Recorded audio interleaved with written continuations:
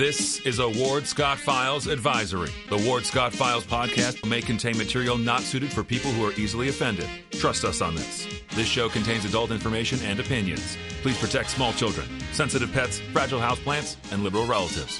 Thank you. That warthog. He's going to come up the steps. Here he comes. Oh my goodness, and he's huge. Hello, boy. Wonder if we can pet him. Hi, boy. Can we touch him? No, don't. Help me! Help! Help!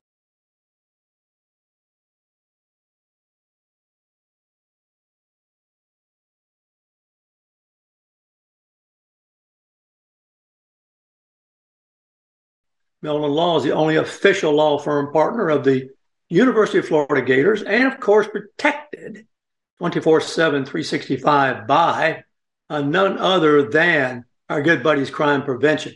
Get yourself a doorbell camera, get yourself some video surveillance, get something going on to help you know what's happening all the time. Crime Prevention. Well. We're going to be opening up the call-in line in a little bit here. In case you want to participate, you are certainly more than welcome to do so. And we do this on a Friday. I kind of urge you to use it because it is something we do pay for.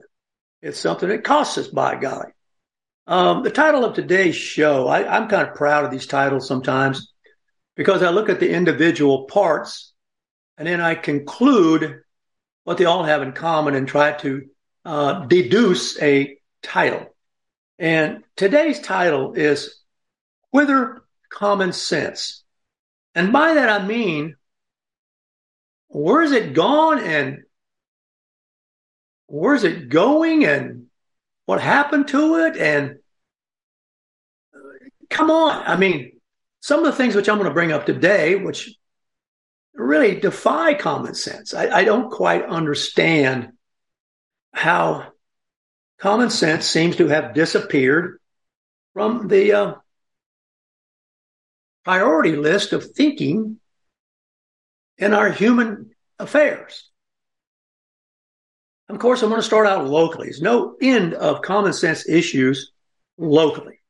And of course, there's no better example of a curiosity about what happened to common sense than to examine the Gainesville City Commission, which we never seem to run out of things to talk about with them.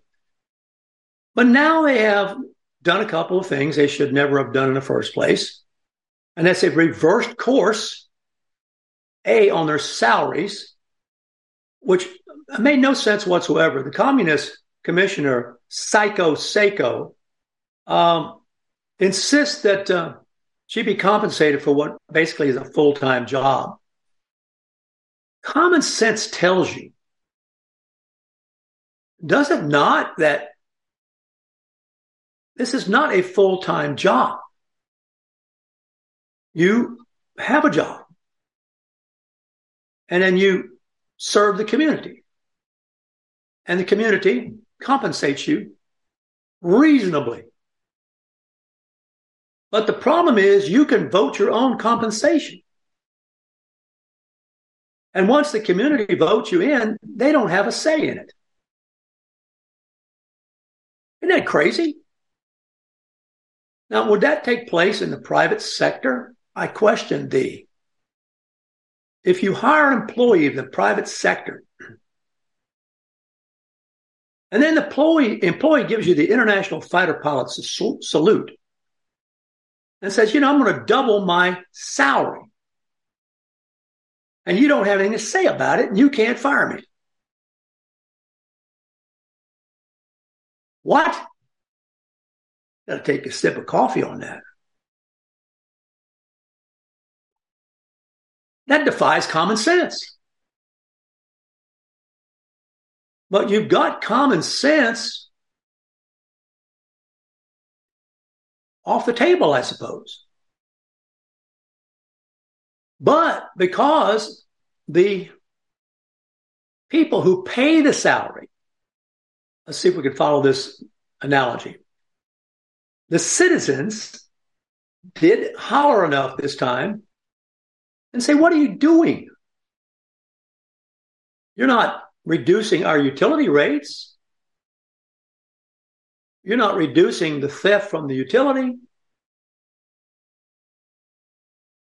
You're not reducing the taxes. You can't produce the receipts for the money you spend of ours. What are you doing? And so common sense in that case seems to have prevailed, and they, my understanding, reversed their course. Now, the other course is they can't figure out when to use the term inclusion and when to use the term exclusion.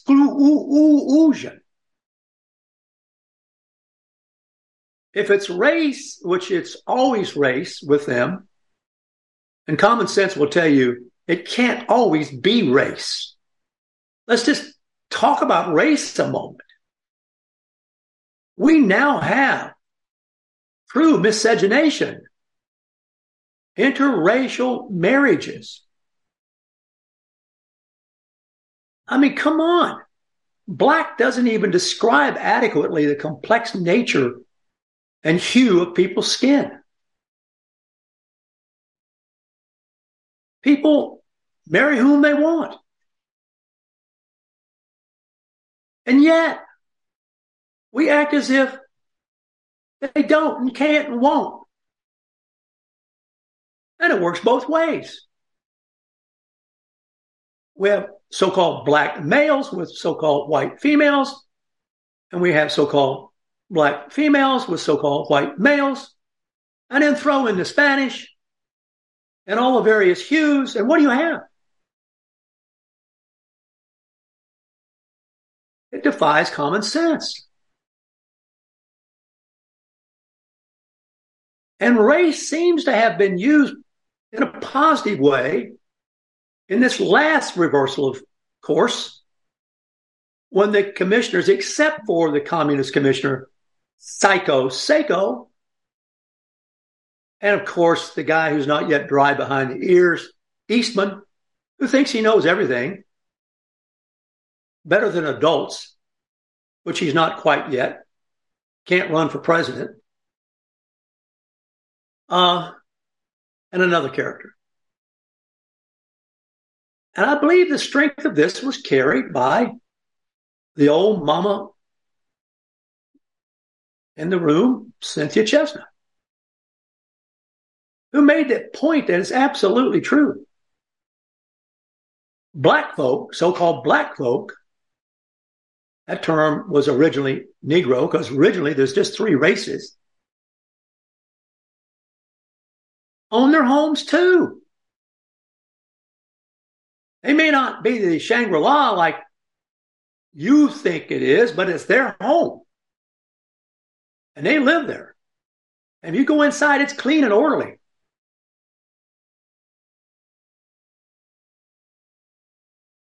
Well, what are you going to do to their neighborhood if you allow some contractor to come in and cram in there an instant high-rise? Protect neighborhoods. Neighborhoods, home ownership, single family, yards. Let me just tell you something that kind of rings for me. I have a friend now who is probably, well, when he was a little kid, he used to tug on my pants while I was cooking steaks with his father. So he was 3 or 4, a grown man now, of course. He posted the other day on one of the social media outlets one of his fondest memories. It was the picture of him and 2 of his neighborhood buddies on bicycles, little bicycles. And one of his fondest memories, now that he's grown away into adulthood, is of that neighborhood.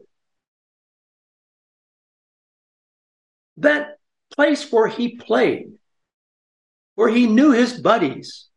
They rode their bikes together.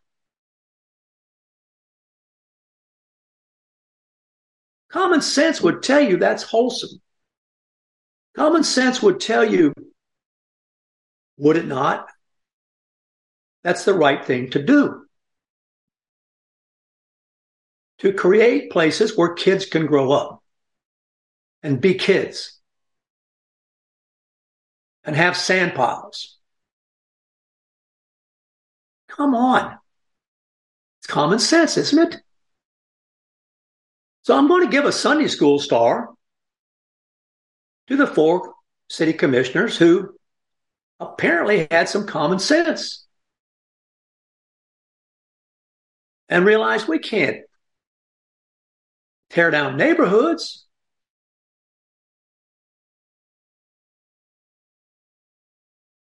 And they changed the vote. Barely. So we have a couple instances here, ironically, where I'm giving Sunday school stars to some of the city commission. One, for reversing the salary, and other for reversing the intrusion into single-family neighborhoods. Local issue. But it's really an American issue. It's really a culture issue.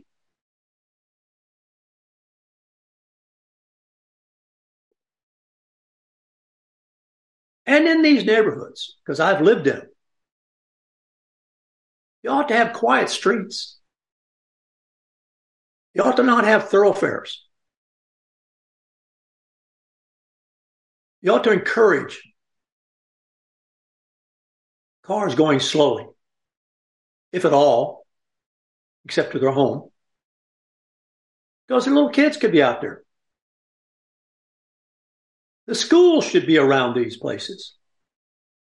And we should have neighborhood schools. Wouldn't that be common sense? Wouldn't that be something? We threw all the buses in the ditch. And we married schools to neighborhoods. No, that wouldn't be diversity, equity, and inclusion. That'd be racial. So we take little kids and bus them all the way across town just to make sure that the school is equally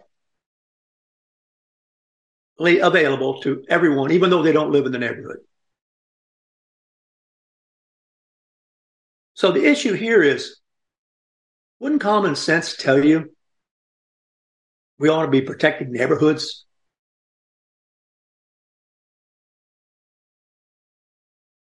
School boards. There's a bill in Tallahassee to make school board races nonpartisan. My first reaction to that is good luck.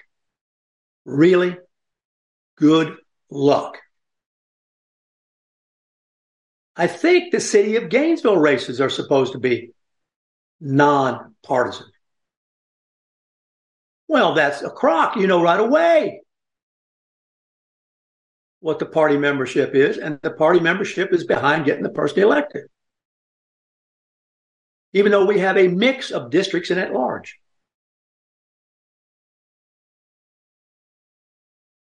And in the school board, we've gone back and forth with superintendents. When I first started out, the superintendent was elected.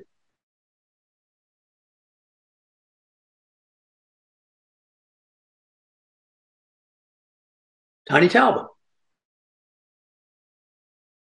Well, after a while, that fell out of favor. Too politicized. You know, that's a mixed bag, isn't it? If you elect the guy to run the schools, he knows everybody. You would think he would grow up around here. He'd have gone to schools here. You would think at least you'd shoot for that. No, we went to appointed, then the school board appointed. And I'm not to say that there weren't some fine superintendents, and one in particular comes to mind who's a very good friend of mine. We did a very good job. But the first time around, he wasn't picked when he was available because of a grudge one of the school board members had for him, going back when he was the principal and had to discipline that school board member when that school board member was a teacher.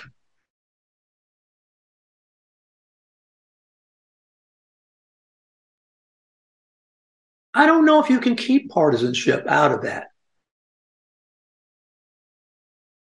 Obviously, it's one of the issues now because when Dion McGraw was booted off for being in the wrong district, the governor appointed a Republican, but immediately the Republican could get elected. Would it have mattered if there were no party memberships? Well, the press right away would have ratted out the Republican. The press would have revealed it. The press reveals it always. If it's truly a community person, everybody knows where the person's coming from. So there's a bill in Tallahassee that's going back and forth about whether or not school board members should be knowingly identified with a party. I happen to agree that there's no such thing as a nonpartisan race, except if the community is small. The city of Alachua is a good example. We have a Democrat mayor who really acts like a Republican, goes to all the Republican events as if he were a Republican, even goes to the black tie blue jean event. He's a Democrat. You would think they would not let him in, but he goes. It's the city of Alachua. It's a smaller community. He gets away with it. He doesn't change his party, which everybody says he should do, since basically is. But, you know, in the city of Alachua, it probably doesn't matter. Because you can walk the neighborhoods in the city of Alachua. You can knock on the doors. You can go to the club meetings. You can go to the chamber meeting. You can turn up, show up for everything personally, particularly if you don't have anything else to do and you're retired.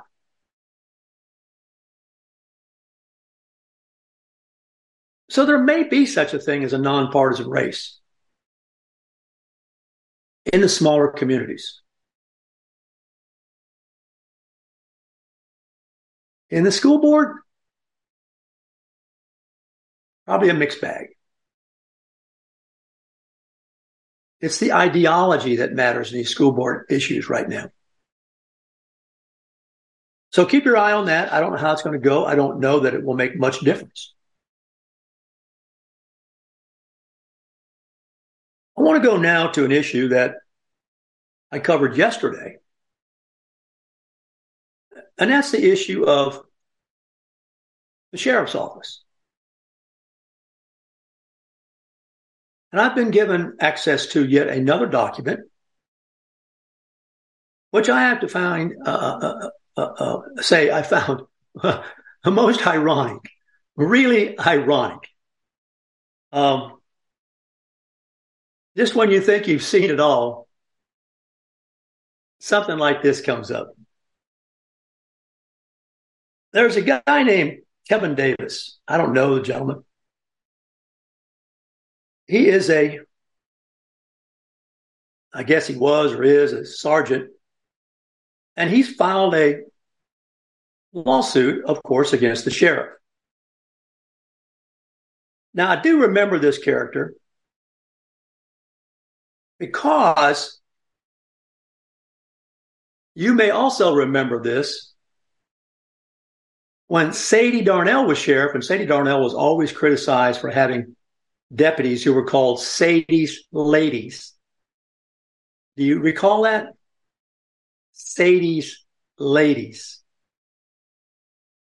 Pink SWAT teams and things like that. You know, as I said, all the sheriffs I've ever known get grief from somebody for some reason.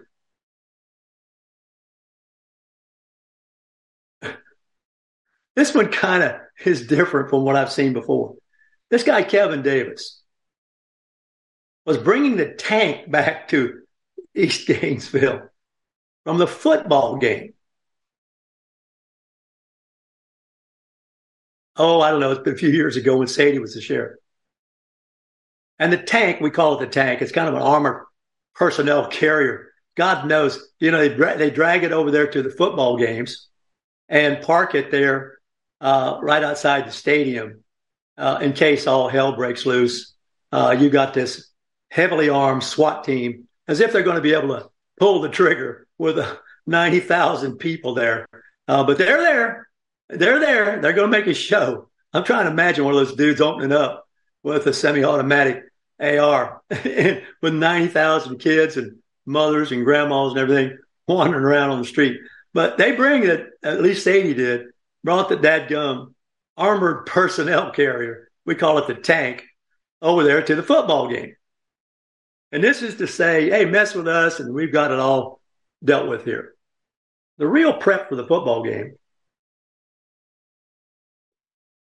takes place by the K-9 unit, the bomb squad, that absolutely goes over every crevice of that stadium before every game. But you don't see that. It doesn't catch a bunch of press. So here we got these dudes. Oh, golly. I remember this day because I got involved. They are riding back from the football game. And they're riding down University Avenue, and a carload of kids give them the International Fighter Pilot salute. You know, the finger. What do the manly men do? I guess they didn't have enough to do over there at the football game. They wheel the tank around, chase down the kids, and stop them, haul them out, and then I start reading the riot act to them and threatening them with this and threatening them with that. I'll never forget that. I don't know it was Kevin Davis. Now, I won't say that, but he's in the tank. I ain't even been the tank driver, so he's there with him. One of them looks at one of the kids, as a female, as I remember, that they've yanked out of their vehicles over on it, not yanked out literally, but stopped and given them a bunch of grief and all this. For what reason? Really, for what reason? And one of the students has his cell phone pointed at the I'm talking about heavily armed, combat gear, bandoliers, the whole 9 yards, points the cell phone at the character. I'll never forget what that deputy said to that kid. That cell phone looks like a gun to me. Did you hear what I just said? That cell phone looks like a gun to me. Let me tell you something about your war daddy here. I wouldn't be a part of that unit. If I were the commander of that unit, I would take that unit off the road. I would take that guy out of service. I don't need that guy. What I learned in military school was that if you want to survive and you want to be efficient, you go with the most elite group of combat guys you can go with. And they are heavily disciplined. This character literally was a loose cannon. Because if I'm holding a cell phone, I don't know what the hell he's going to do next. And he's kind of grinning about it. Well, I got on the phone to Sadie Darnell. I said, Sheriff, you have got a problem. And if you don't take that guy out of service, I'm going to expose him. Well, she gave him a 1-day suspension.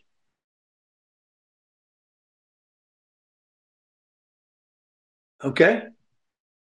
Kevin Davis was involved in this.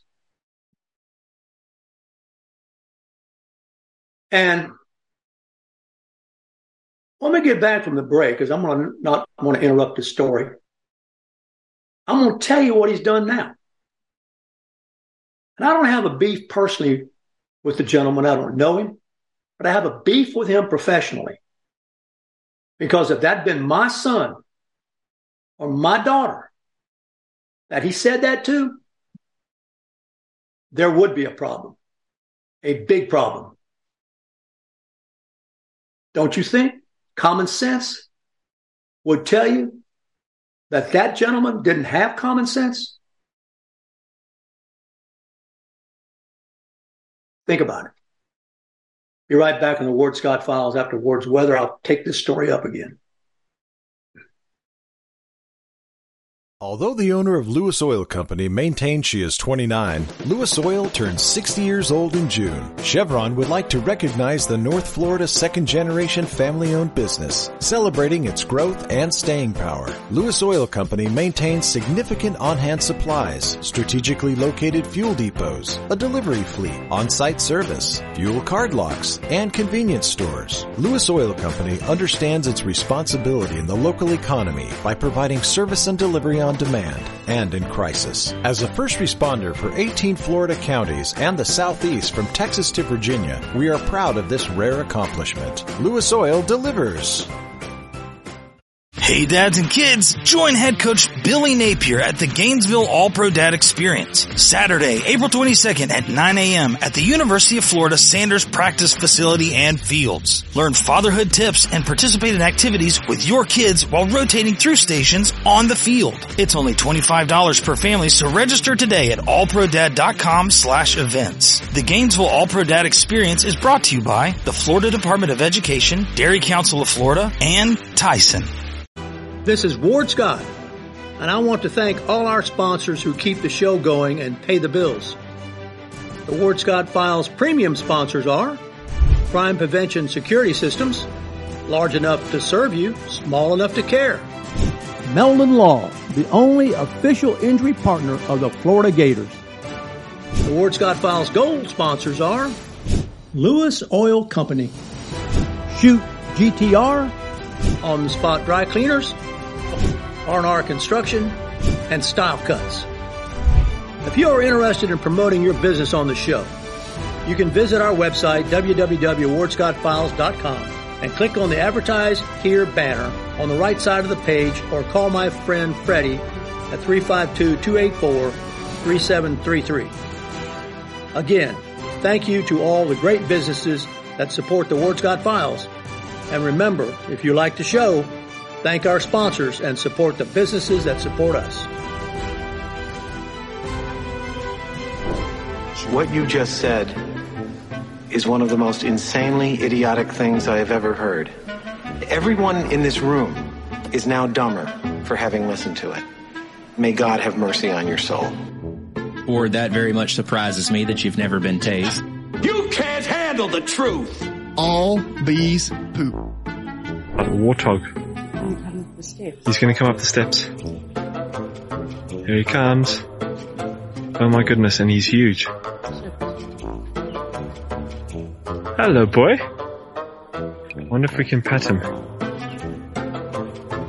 Hi, boy. Can we touch him? No, don't. Help me! Help! Help! Now for the weather, brought to you by Lewis Oil.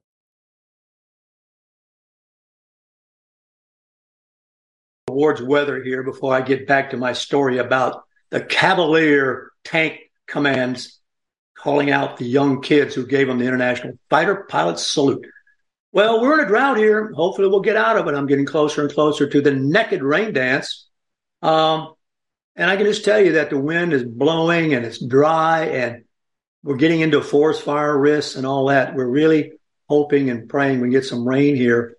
We've got rain elsewhere in the country and all that, and some over on the coast, but not here. But I think looking for a funny story in the weather, I've got to go to British Columbia. In British Columbia, which I've been to, there's a bear, and there are a lot of bears in British Columbia, who made a late night visit to this lady's home. Why this lady had 69 cans of soda or more, I think even a few more than that, in her car, I'll never know. But her dog woke her up at about 3 a.m. in the morning, and she looked outside to see that the bear had busted one of her car windows. Now get this, the bear evidently through the car windows, as we say in Georgia, car windows and the soda, which is in cans, the bear can smell the sugar in the soda in the wintertime with the windows up and the can sealed. So what does the bear do? Shatters one of the car windows. She had evidently purchased all this soda for her business, and he started drinking it. She had 72 cans of soda stored overnight in her car. The bear drank 69 of those 72 cans of soda. And he had a favorite among the different sodas. And it appears that he didn't like Diet Cola at all. Well, why would he? There's no sugar. He's not stupid. Common sense told him that. Why drink a Diet Cola? Why not drink especially the Orange Crush? He loved the Orange Crush particularly. He ripped up the car leather. He broke the window rollers. He had sugar residue all over the interior, and it was mostly the Orange Crush. Gee, what do you do? Well, there's a couple of lessons, I guess. If you're going to live around where the bars are, I don't know about you leaving your soda in your car. And particularly, don't leave your Orange Crush. That's my story, and I'm sticking to it. And it's not actually my story. It's the AP story covered by this fantastic nose or whatever sense of detection that the animal world has. Well, Kevin Davis, whom I don't know the gentleman, he could be just a fine fellow, but not the kind of guy I would be in a combat squad with. So now let's go to the current sheriff, who is now no longer Sadie's ladies. Sadie did discipline him, I think, one day, I believe, without pay, or the tank incident, and the whole business of saying to the kids that camera looks like a gun. Let me tell you something. I'd have been marching penalty tours at the military school for a month for that. Now, let me tell you how a penalty tour worked. You got 8 demerits a week. They gave you 8 chances to screw up. And that meant you didn't make your bed tight enough. You may have your books not arranged properly. There may be dust on your shelf. They really wouldn't look as hard on the routine inspections if they liked you. But if they thought you were kind of a jerk, which this bomb tank group obviously was, then you're going to get looked at a little harder. So you wanted to be real careful about getting on their bad side. There was an officer in charge. There was an officer of the day. There were several guys who could come into your unit anytime and take a look around, which most of the time they wouldn't do if you stayed on their good side. Didn't give them a bunch of excuses. Didn't go off on your own and do aberrant behavior. But if you got on their bad side, all of a sudden you could find yourself over the 8 demerits. And for every demerit you got over the 8, say you got 9, so you have 1, you had to do a penalty tour. A penalty tour took place in the bull ring, which was an asphalt rectangle. It wasn't a ring because you had to square those corners. Outside the commandant's office, in full view of the commandant. A penalty tour, you reported. They started promptly 1,500 hours. And they went for 2 more hours. So there were 2 hours of penalty tours.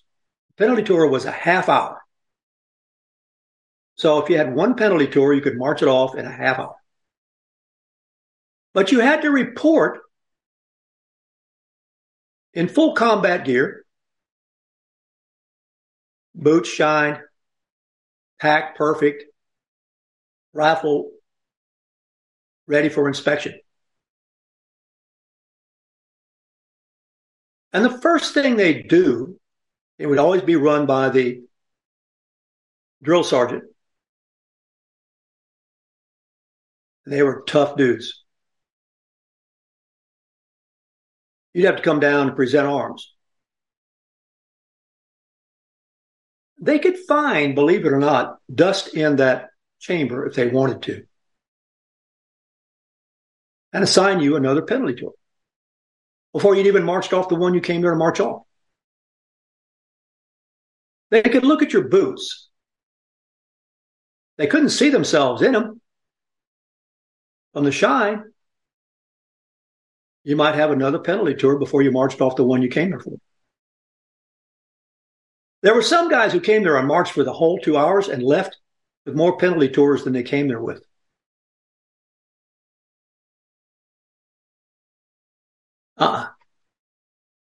Don't wind up on the bull ring.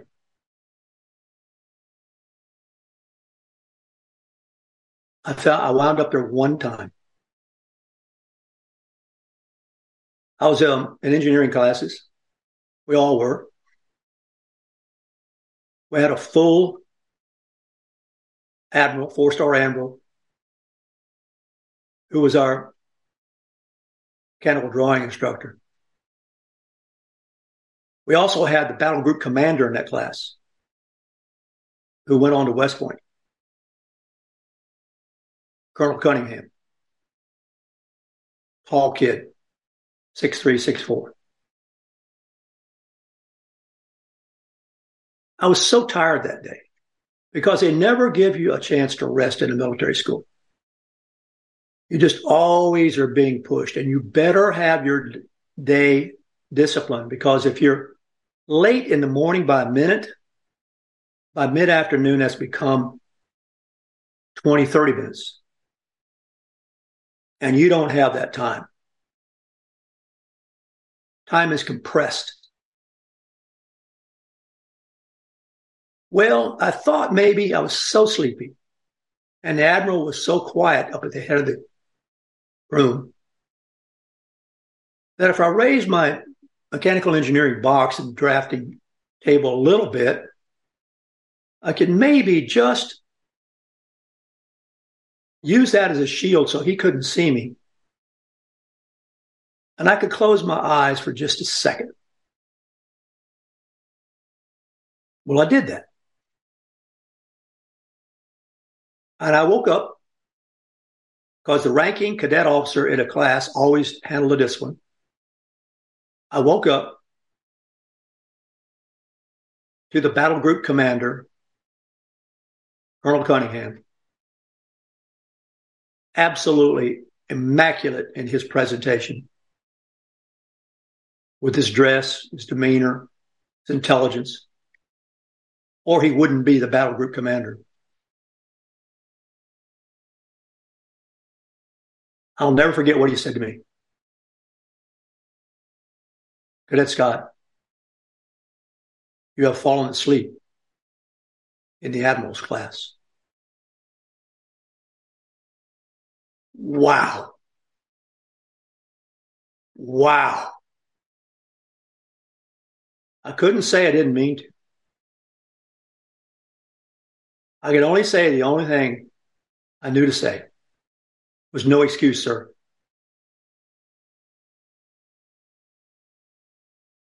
And I went to the battle group bull ring for penalty tours. The one time I was ever there. And it's good for me. I'm mindful of these county commissioners saying to the sheriffs, I'll give the inmates free calls. That'll reduce recidivism. Are you crazy? Obviously, they've never been on the bull ring.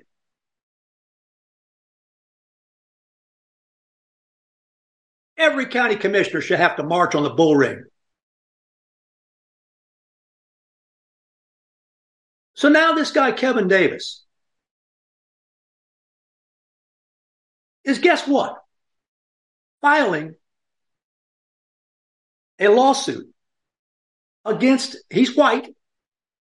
I have the case in my hand. I had a paperwork case in my hand.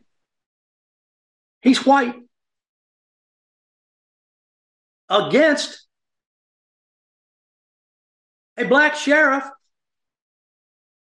saying that he, Kevin Davis, has been passed over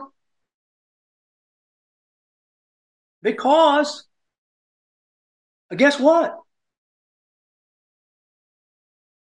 He's discriminated against as a white man by the black sheriff.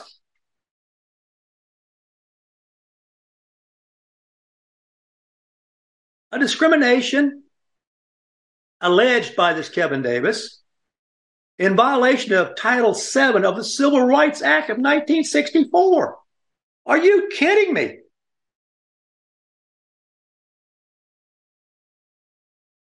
Are you kidding me?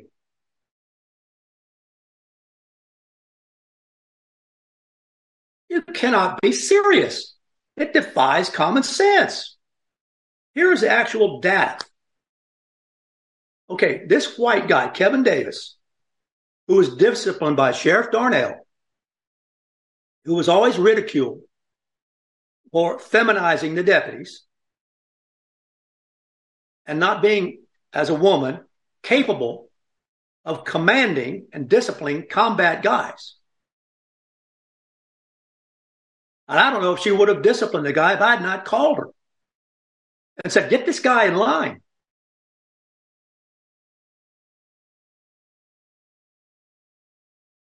Right now, at the Alachua County Sheriff's Office, I just got these numbers today.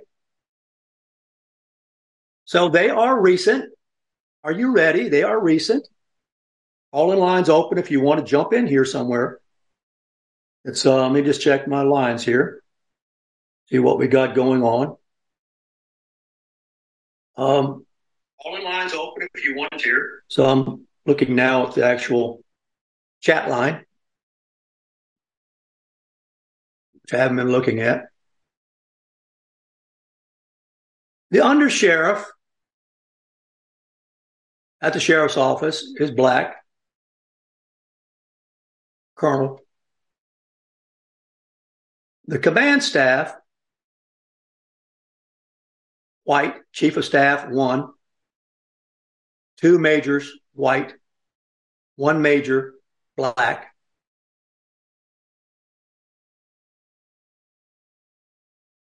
Another part of the command staff, 8 white, 2 black. Another command staff, 26 white, 3 black. Now, this is the black sheriff being accused by a white guy who's already been in trouble for the sheriff's office of discriminating against him for what? Promotion and whatever. As I say, I wouldn't even have the guy on the combat units. Here's the problem. If you don't discipline, you're the sheriff, okay? If you don't discipline these people, you're going to find yourself in trouble with the public. Look at Memphis. Look at these places where these cops have gone out and beat somebody up or whatever. Who catches hell for that? The chief. Right? So you need to nip this stuff in the bud now. Because this guy already said, it looks like you already got guys working for you, already said on the old sheriff, the camera looks like a gun. Baby. Baby. Command staff, 26 white lieutenants. So we're going down what? The majors, the captains, and the lieutenants. So in the command staff at the major level, 2 white and 1 black. At the command staff at the captain level, 8 white, 2 black. At the command staff at the lieutenant level, 26 white, 3 black.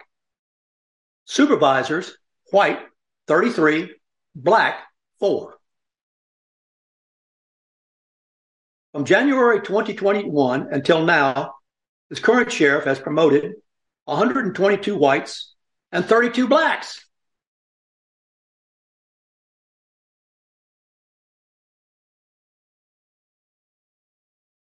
It's not in the paper.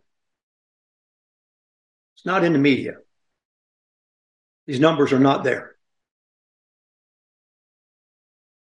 What would common sense tell you? Can you answer that for me?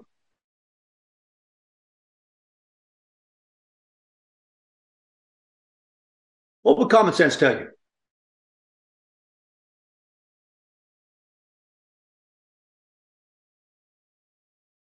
Nip it in the bud now because it's going to come back and bite you later.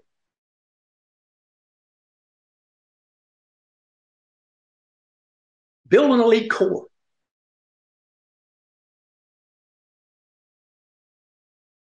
Set the example. Oh, yeah, there's going to be people griping and complaining and moaning and groaning. But I didn't moan and groan. Cadet Scott, you have fallen asleep in the Admiral's class.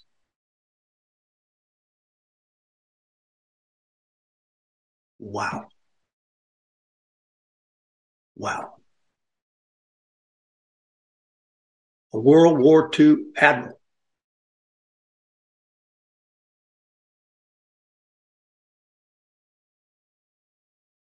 And I didn't mean to do it. I just didn't discipline myself.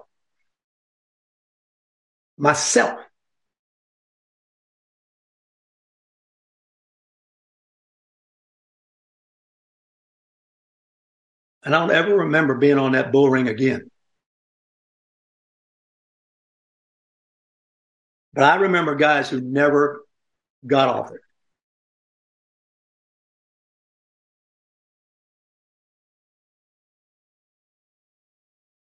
I got a common sense story for you here.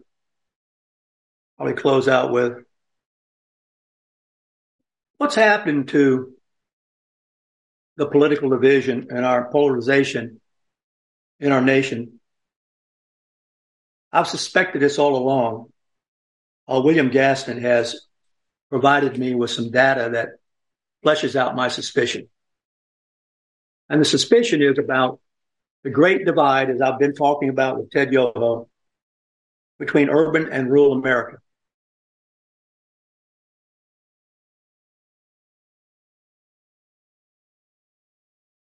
The number of competitive congressional districts in our country has declined sharply. And one of the main drivers of this is the polarization or the widening gap between rural and urban America. Now, it's interesting, the sheriffs patrol both and are subject to voters from both. But most of the voters are in the urban areas, but the sheriffs patrol the rural areas primarily. Although the sheriffs have arrest powers throughout the county.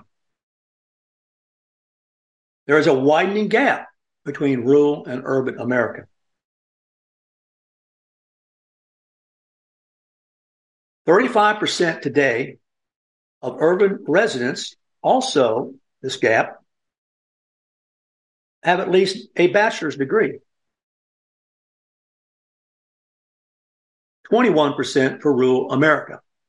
And rural America, because of the lack of access to internet, has been hurt even more. 94% of the nation's job growth since 2000 has occurred in urban counties, whereas half of the rural areas of these counties have suffered severe job losses during this same period. The population of urban counties has risen at more than twice the rate of rural counties. And you can really see that happening in Alachua County. Within 10 years, there'll be one city from Jonesville to Newberry. What has happened, of course, is the rural interests have less and less voice in politics, particularly in national politics. One of the very funny things that we laugh at, are we going to run a tractor on a battery? The difference now already between a tractor, diesel tractor that you get recently, and the old-time diesel tractors, if you never shut those old-time diesel tractors off. I've got one. They were designed to run all day. The new ones are loaded up with so much pollution material, you got to shut them off. They won't run like that. Don't buy a new diesel tractor. Look for an older used one. A battery-driven semi-truck. Are you serious? Common sense would tell you. You've got to be kidding me. Even a battery-driven pick-em-up truck, unless it's one of these kinds these urban guys like to run around in and pretend it's a manly truck. The trouble with those pickup trucks, the bed's not big enough to haul a roll of hay.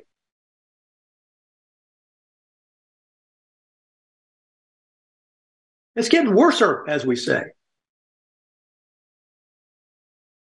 It's a huge hoax.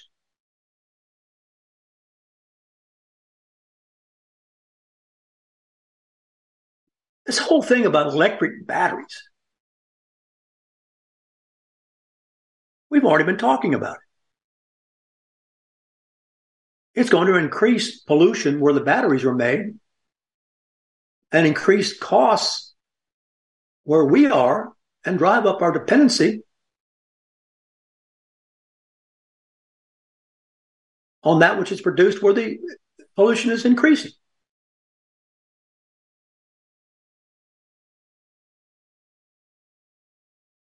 Where do the presidents come from? Look at Biden. He comes from La La Land.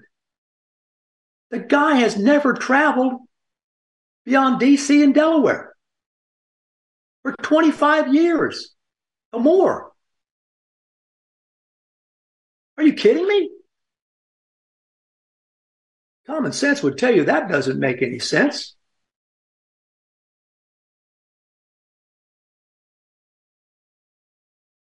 Well, hopefully I've made my point. There seems to be, and correct me if I'm wrong, less and less common sense. And ironically, more and more people who think they know it all, even though they've never been on the bull ring. They know, by golly, if they give more free stuff at the jail, fewer people will want to go to the jail. Huh? Where did that come from?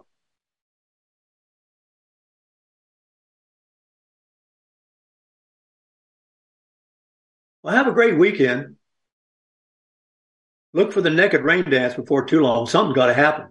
Something's got to give. Thanks to all our sponsors and our donors and production people. And thanks to you, of course, for trusting my voice to give you the straight issues, unencumbered by, I don't know, a lack of common sense, maybe. Warthog Command Center out.